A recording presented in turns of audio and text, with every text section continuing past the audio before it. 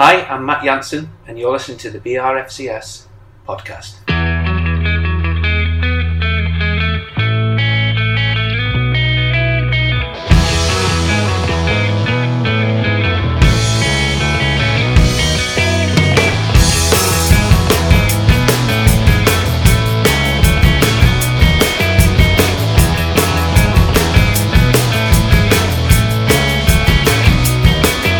The New York Rovers would like to welcome you to the BRFCS.com podcast, covering the 2019-2020 Blackburn Rovers Championship campaign, hosted by Ian Herbert and joined by some very special guests. Don't forget to check out the forum here at BRFCS.com to continue the discussion. What's that? That, my friend, is the new iPhone in a retro Rovers 1995 Premier League winning phone case. I need one. I can go one better than that. Not only can I tell you where to get one, but I can get you an exclusive discount. Get yourself over to theterrystore.com and enter BRFCS at checkout. An exclusive offer for BRFCS members and podcast listeners only. Holly? I'm sorry, I've got to go. Whatever your phone, make sure you represent your team. Visit theterrystore.com and enter BRFCS at the checkout.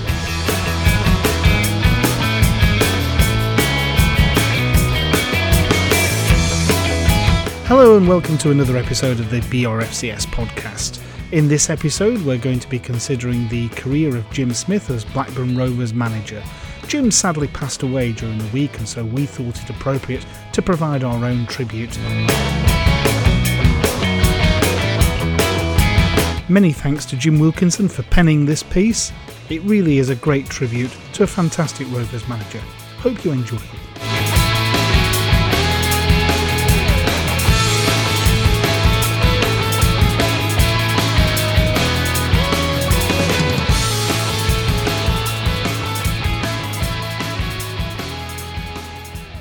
Just prior to the kick-off in last Tuesday's championship matches, news came through to rock Rovers supporters of a certain vintage. When a much-loved old Rovers manager passes away, those around my vintage lose another cherished connection with our faded youth, and the club a link with its relatively recent history. Jim Smith seemed as if he'd been hewn from the kind of granite from which football managers were made in decades past. He arrived at Ewood aged just 34 in the summer of 1975 as Rovers approached their centenary. He was Ewood's youngest ever manager, and it was some years before he developed a late middle-aged liking for leather bomber jackets and flamboyant shirts. Without these accoutrements he looked practically as old when he first walked through the entrance on Nuttall Street as he did when he retired many years later. Born just 8 days after John Lennon, and thus practically the first intake to miss national service, even as a rookie manager he seemed blazered and tied and of thinning thatch to have more in common with men of a slightly military air, such as Ron Saunders and his Rovers predecessor Gordon Lee, than the flamboyant contemporaries, the likes of Pelé, Ringo and Frank Zappa. A career as a jobbing wing half, spent largely in the 4th Division, after failing to break through with hometown Sheffield United, although he was actually a Wednesday fan, a modest success at non-league Boston United, then, with Colchester United, all convinced Rovers chairman Derek Keithley that he too might have some of the stuff which his predecessors Ken Furphy and Lee had, to breathe life back into a club which was tired, wearied and monochrome as the 1970s began. It was an inauspicious beginning for the not-quite bald eagle, to say the least. He was not allowed a cash signing until October, when he took striker Bobby Svark from former employers Colchester United. Although Svark's goal record was decent, 16 in 42 league appearances, these were fitfully spread over 2 injury-plagued seasons, and Svark is more remembered locally for running an alarm-fitting company than for football. Strikers brought in by Smith seldom thrived, but with a single exception, of which more later.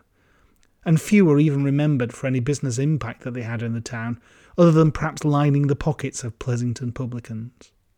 After a draw and 2 wins in the opening 2nd Division games following Lee's 3rd Division Championship season, one of them a 4-1 win over Oldham televised by Granada, who subsequently lost the tapes, Rovers won just 3 of the next 23, while Bohemian Rhapsody, Mamma Mia and December 63, Oh What a Night, enjoyed their runs at number 1 in the pre-punk era. I imagine Twitter and the fan forums would have gone quite ballistic at a campaign which saw us improve late on to finish only a point above 4th bottom Carlisle, and eliminated at the first stage from both cups to 3rd Division PNE in the League Cup in 180 goalless minutes to add ignominy to injury. One shudders to imagine the current day reaction to a Boxing Day loss at York, who was subsequently relegated, followed by a 4-1 home humbling by Nottingham Forest in Cloughey's first full season at the helm. Our top scorers jointly were Beamish and Parks with 7 league goals apiece. Young winger Kevin Hurd showed an eye for goal, with a couple in particular which would have graced a more exalted stage. His conversion to fullback came later. A win at Burnden Park in front of 25,000, John Waddington's goal ultimately robbing Bolton Wanderers of promotion, was a rare highlight as Ewood Gates fell below 7,000 regularly. It echoed a similar triumph against then fierce rivals Wanderers almost 3 years earlier to the day, when another defender, Derek Fazakerley, a Smith stalwart, had scored the winner before an even bigger Burnden throng. The next campaign was barely stuff of legend either. Rovers actually lost more games, scored fewer and conceded more, but 15 wins curiously gave us 1 more point, finishing in 12th place rather than 15th.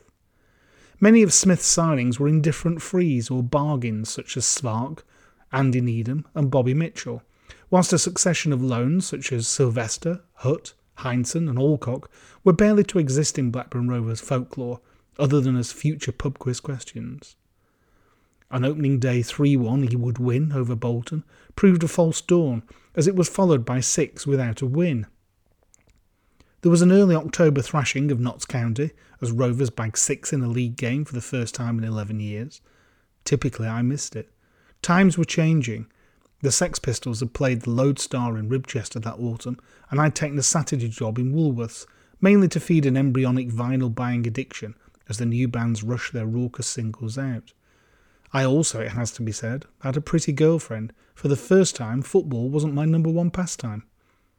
The pretty girlfriend stood bewildered at the appeal of being out in the cold, watching a drab collection of individuals, as I introduced her to Ewood at the Boxing Day derby. Hostilities resumed after a decade, a division or 2 below Burnley, in the middle of another 6 winless game run. We chucked a 2-goal lead away late on, and a return visit 5 days later, as we were again schooled by promotion, title and European glory-bound Forest. That proved to be a last visit. The relationship survived a while, but only on the understanding that football dates were off the agenda. Finishes of 15th and 12th were little more than adequate, but in early 1976, a lone veteran from Wolves, Dave Wagstaff, had been brought in to provide a touch of culture and elan to the side, seldom seen since the Dougie days. Wagstaff and another season-wide man, Gordon Taylor, signed from Birmingham, neither much younger than Smith himself, seemed to encourage the young fullbacks.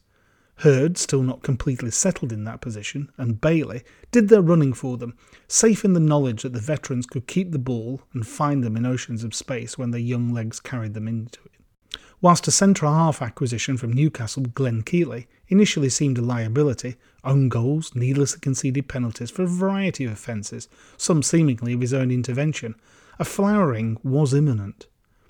Smith had blooded a local school lad, Paul Round, who netted on his debut, which gave particular pride to my schoolmates and I. He was in the same year St Edmund Arrowsmith's side.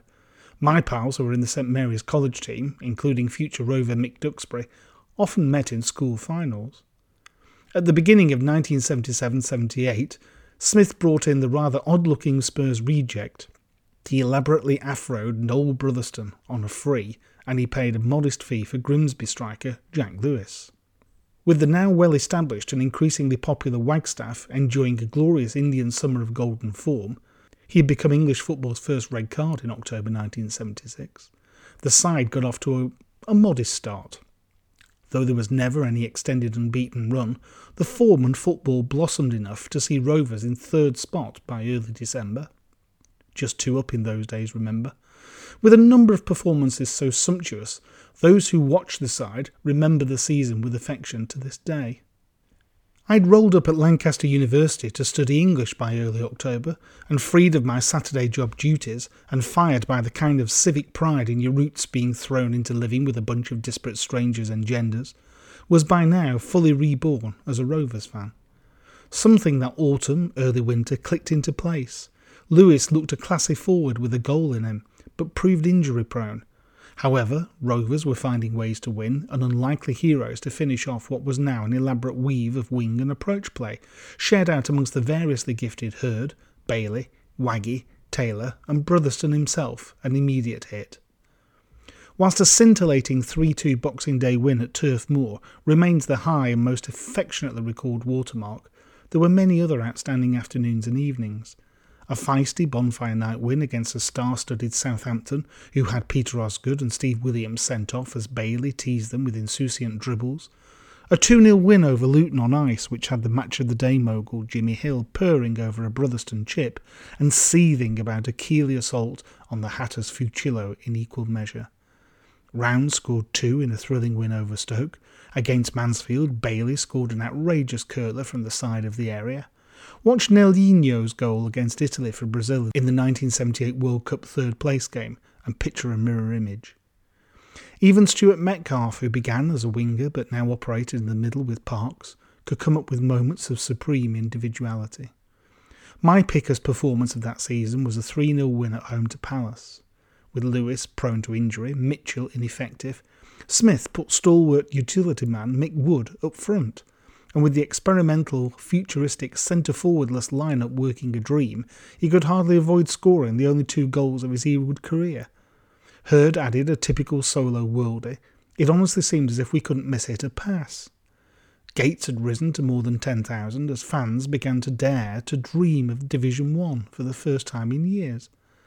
There was always a defeat, often heavy around the corner for a side so committed to attack, but when they went through the gears, it was heady stuff to watch. Ironically, a prolific striker was all Smith lacked. He signed the vastly experienced John Radford from Arsenal, but despite a debut opener in a 5-2 rout of Oldham, he looked largely disinterested and uninspired, particularly as the promotion dream had already begun to fade. Jim left for Birmingham just after 3 Radford appearances. The ultimate irony was that his greatest legacy to the club, a young striker brought to Ewood on a tip from one of his old Boston United connections, hadn't been quite ready at 17 to fit into a team his style would have suited perfectly. His name? Simon Garner. Thanks for the memories, Bald Eagle, and for leaving us with some of Ewood's most enduring legends as your parting gift. Noel Brotherston, Glenn Keeley and Simon Garner put in around 1,300 appearances, scoring 250 goals between them. It might not be quite best lawn Charlton, but for 50 grand between them, that's some legacy. James Michael Smith, born in Sheffield, 17th of October 1940, and died 10th of December 2019. That was a tribute to Jim Smith, written by Jim Wilkinson.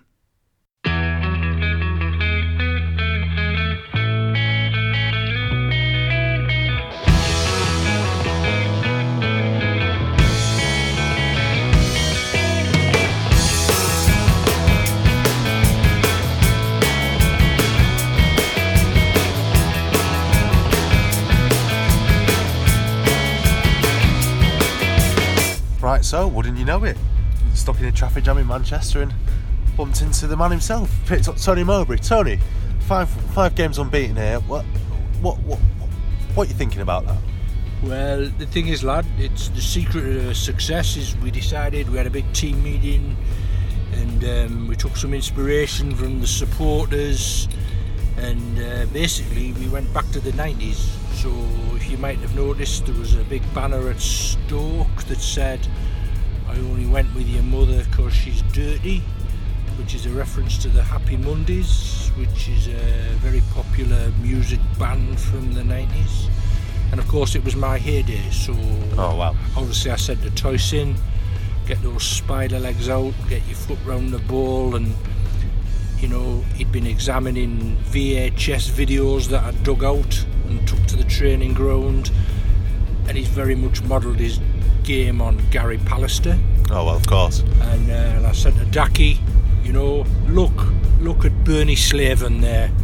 An absolute fox in the box as he was for Middlesbrough.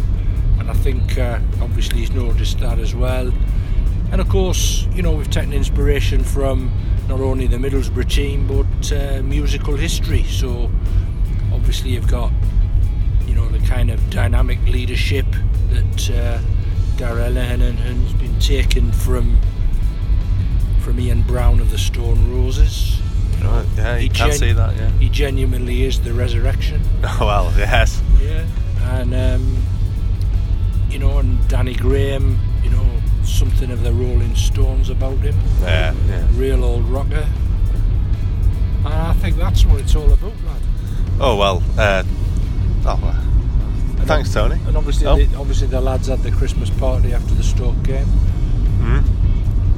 Oh yeah, and was some of the players who's not been really involved in the squad there? You know, players like Richie Smallwood, was he there? Oh mate, listen, Richie Smallwood is an integral part of the squad.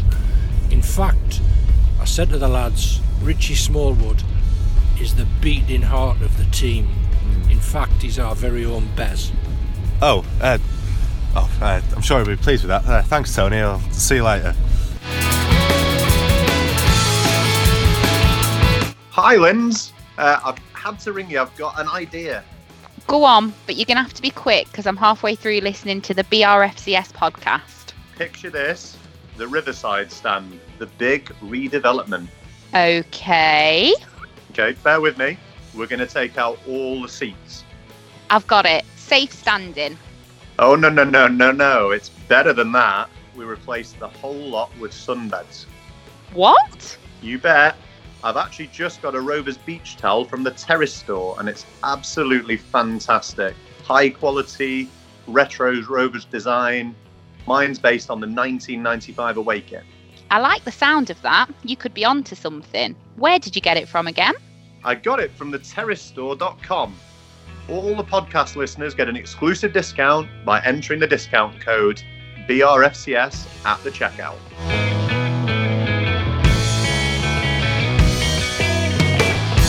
That's all for this episode. Thank you so much for listening. Thanks, of course, to Jim Wilkinson for penning those fine words about Jim Smith, and also the contributions from Michael Taylor and Louis G. It wouldn't be the same without a Tony Mowbray intervention in one of our episodes. And special thanks, of course, to the guys in the Symmetry Band for all the music used in this and all of our episodes.